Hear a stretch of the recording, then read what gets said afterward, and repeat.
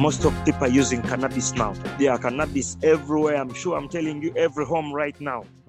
They are using cannabis. They cook cannabis with some ginger, put in lemon, and people are just even forcing their children and everyone in the home to use it. That's what is taking place. Uganda's government has imposed a 42-day lockdown, an order that came to effect with no warning. All cross-boundary district and intra-district movement of public transport and by private vehicles or border-borders is hereby suspended for 42 days starting today. Desperate families with no other means of livelihood have tried to defy the lockdown, but they have been forced to by police and armed officers. It's already been a tough year and a half since the first lockdown.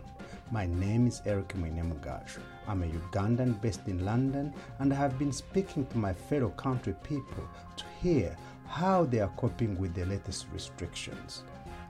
This is a 42-day lockdown podcast, and here are some of their stories.